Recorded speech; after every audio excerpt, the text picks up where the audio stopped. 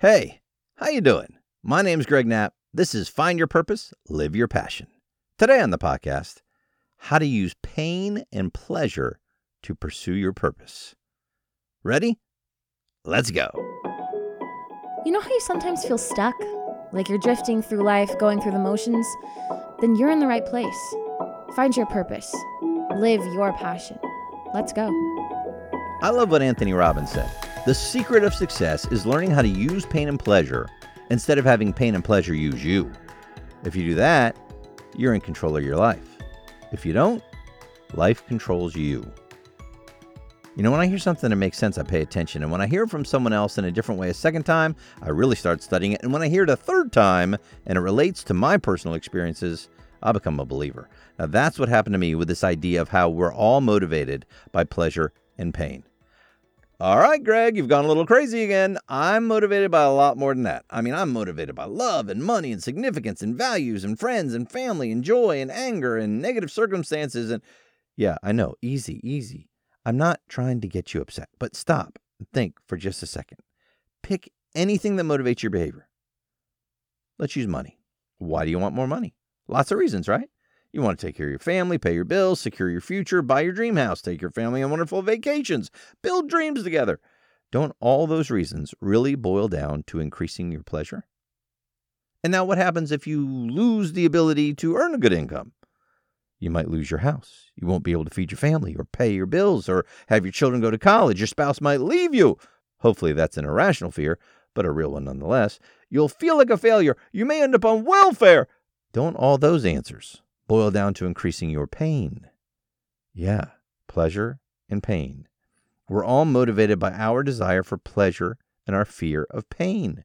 And when we alter the way we think and act to use pleasure and pain to our advantage, we can transform our lives. Babe Ruth said, "Never let the fear of striking out get in your way." And that's why he hit so many home runs. He also struck out a lot. But so what? He hit a lot more home runs. If this resonates with you, I want you to have a free gift from me. It's my ebook, 5 Steps to Finding Your Passion and Purpose. Get it at my website, GregoryBKnapp.com. The information's in the show notes. See, questions can be really powerful. What you ask yourself changes what you focus on. What you focus on determines how you feel and what actions you're going to take. And one of the big questions we've asked time and again is about our jobs. When you're young, you're asked by adults, "Hey, what do you want to be when you grow up?" You're trained by your parents, your friends, your school, society. What do you want to be when you grow up? And it really means, what job are you going to do? Now, of course, the answer changed as we got older. As a little kid, it was, I want to be a cowboy. I want to be a ballerina. I want to be a teacher. I want to be a businesswoman. Whatever it was, right? As you get older, it changes. Engineer, salesperson, entrepreneur, teacher, mother, father, inventor. But very few of us ever said, I want to be the mid-management assistant to the director. Unfortunately, a lot of us ended up just settling for that job. Because we were taught if we got that good job and worked hard for 40 to 60 hours a week, 50 weeks a year, we'd have a secure income. Well, we know that doesn't work anymore, does it? Sometimes it helps to get mugged by reality. The old American dream is done. We've seen what's happened recession after recession, and the workplace is changing so rapidly, nobody is sitting around collecting their pension with the gold watch anymore unless you work for a government entity. So could there actually be a positive side to this? And I think there is. Having the old American dream shattered can open your mind to the idea that there's something else, maybe something better. Time to ask new questions. What do you want to do with your life? What can you do to earn a great income and have fun at the same time? Where do you want to go? What's your passion? When you pursue your passion or purpose, the rewards are limited only by your imagination. See, when you pursue your passion or purpose, something that you're actually really good at that people want, that's the key. It can't just be a hobby for this. The rewards are limited only by your imagination, your determination, and your hard work. It sounds great. So who wouldn't want that? And why do so many people not reach it? Well, it's a very radical idea for the vast majority of Americans, and it's scary. Yeah, it does have ups and downs. It does require hard work, and there is fear in the unknown. And when people start to seriously consider finding and pursuing their passion or purpose, fear comes at you. Some of the fears are rational, some irrational. Fear is very powerful, and it can paralyze you. Think about it. Fear of falling, pain, letting your family down, divorce. rejection, losing all your money, looking stupid, fear that you're not smart enough or good enough, fear of losing everything you've worked so hard for in your life. That's just a few things. What are you afraid of? What's holding you back from committing to and pursuing your purpose? And what is your subservience to fear costing you? George Burns said, I'd rather be a failure at something I love than a success at something I hate. Ooh, it's a good one. I'll never forget a decision I made back in the 8th grade. I wanted to try out for our junior high baseball team. I was a really good infielder. And even though I didn't hit for power, I usually put the ball in play. But the cool kids were on the baseball team. And I was not a cool kid. I was what you would call a dork. I was skinny, short. I wore glasses. I had my brother's hand-me-downs on. I got picked on by the cool kids. I was petrified that I would embarrass myself at the tryouts. And even though I usually played shortstop or third base, I signed up to try out for the outfield. The outfield? I've never played outfield in my life. Well, my reasoning was the best players were the infielders, and I doubted I was good enough. And then my fear really kicked in. The day of the tryouts, I just didn't go. I got on the bus and went home. And I still regret it to this day. Don't let your fear stop you from pursuing your passions. Try it. Do it. Ask for it. I love what my dad says. The answer's already no until you ask. They might say yes. What have you really got to lose? And as you get close to starting one of these new ventures, fear will start creeping in. You're going to start questioning yourself. Am I smart enough to do this? Can I really make money at this? What happens if I lose it all? What happens if I fail? On and on and on, right? You're not the only one who has these doubts. And here's the other thing. What separates the successful is that they persevered and pushed through these feelings and these questions. They realized that there were temporary necessary hurdles to overcome to get to where they wanted to go and to become who they wanted to be. You can do it too. The other thing is you got to pick your friends wisely. You want to surround yourself with people who want you to succeed and people who are also pursuing their excellence and their purpose.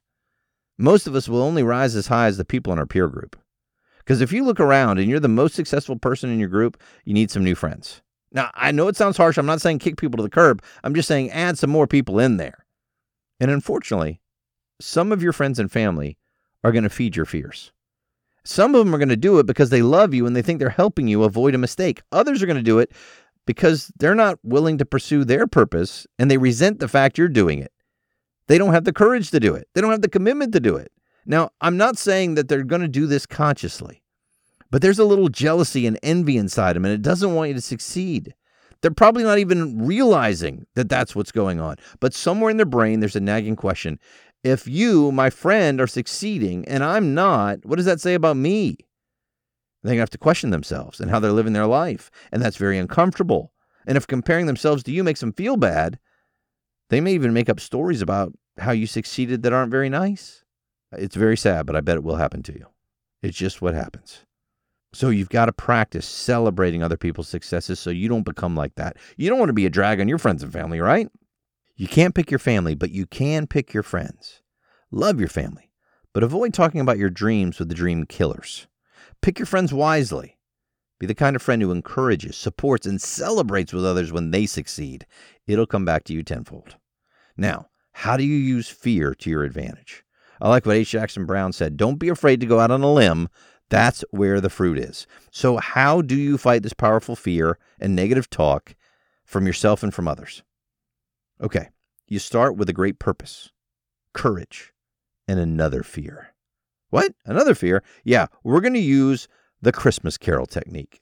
Now, if you take this exercise seriously and you fully commit to it, you can use fear to your advantage. This is the one I got from Anthony Robbins years ago, and I still use it to maintain my motivation anytime I start to think things are getting a little too hard. To do this right, you got to spend a good 15 minutes going deep into your thoughts and feelings to make them as real as possible. If you've ever seen Charles Dickens' A Christmas Carol, you got a pretty good idea of what you should be trying to do. All right?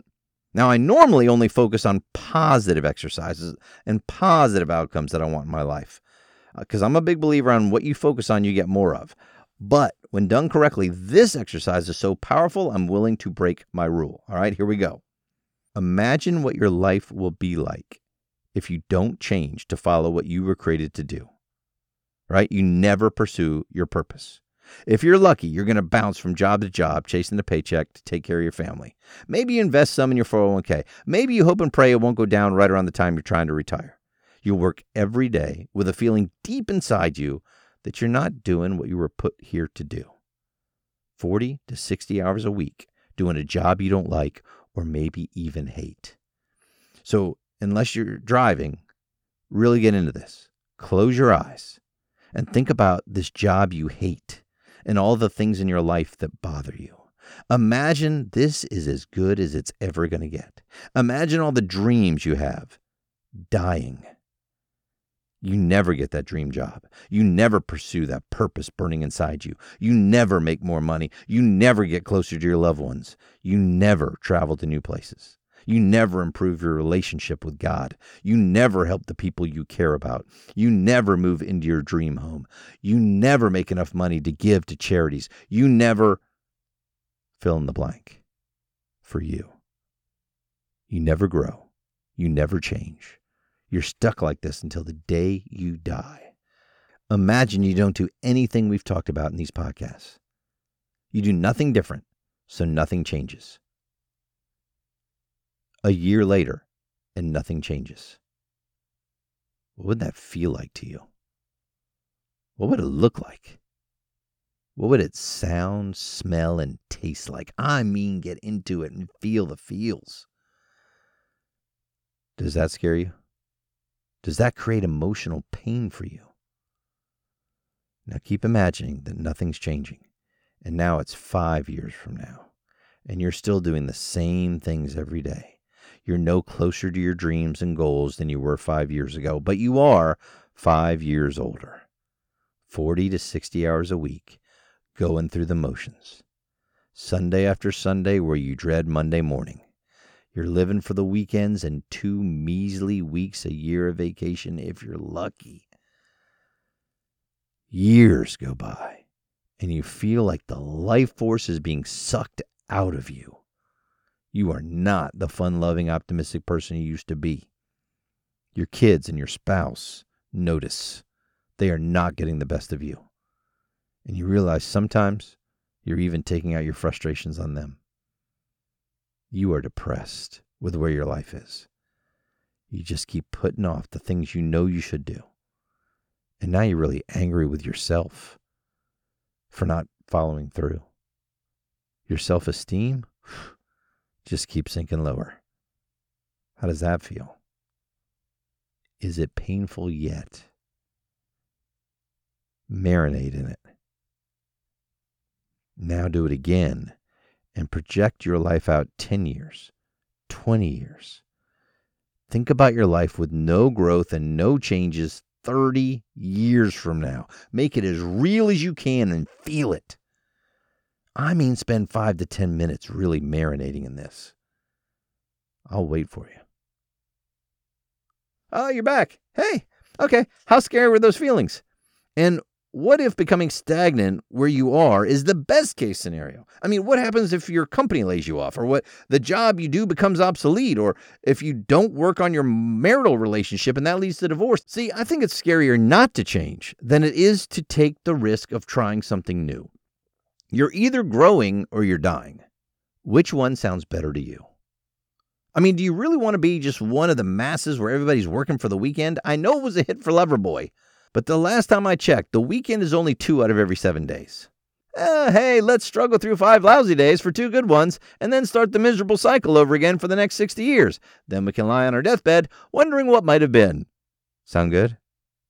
I love what Dave Carey said. Oh, you hate your job? Why didn't you say so? There's a support group for that. It's called Everybody, and they meet at the bar. That does not sound like fun to me, or success. And do you think that's not going to affect the rest of your life negatively? Are you a fun parent or spouse to be around when all you do is put your dreams on pause and wait until the weekend comes? That's what I'm afraid of. Now, you could argue whether this idea of pursuing your purpose is less risky than not doing it, but it certainly has more potential rewards. It's a great old Mark Twain quote. 20 years from now, you will be more disappointed by the things you didn't do than by the ones you did do. So throw off the bow lines. Sail away from the safe harbor.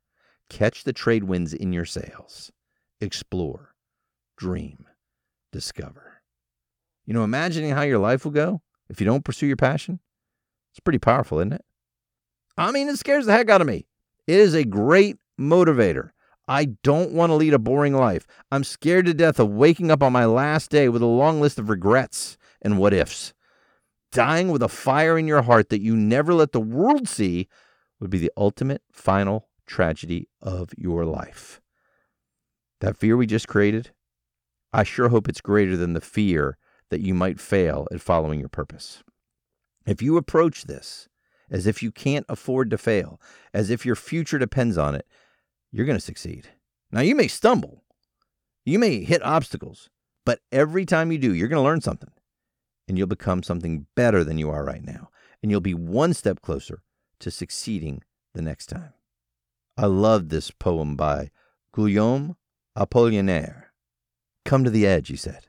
We can't. We're afraid, they responded. Come to the edge, he said. We can't. We'll fall, they responded. Come to the edge, he said. And so they came. And he pushed them. And they flew. It's time to fly. Let's go. I know I just got you all wrapped up in fear, and I hate to leave you that way, but in the next episode, we're going to use pleasure to your advantage. If this resonates with you, I want you to have a free gift from me. It's my ebook, 5 Steps to Finding Your Passion and Purpose. Get it at my website, gregorybknapp.com. The information's in the show notes.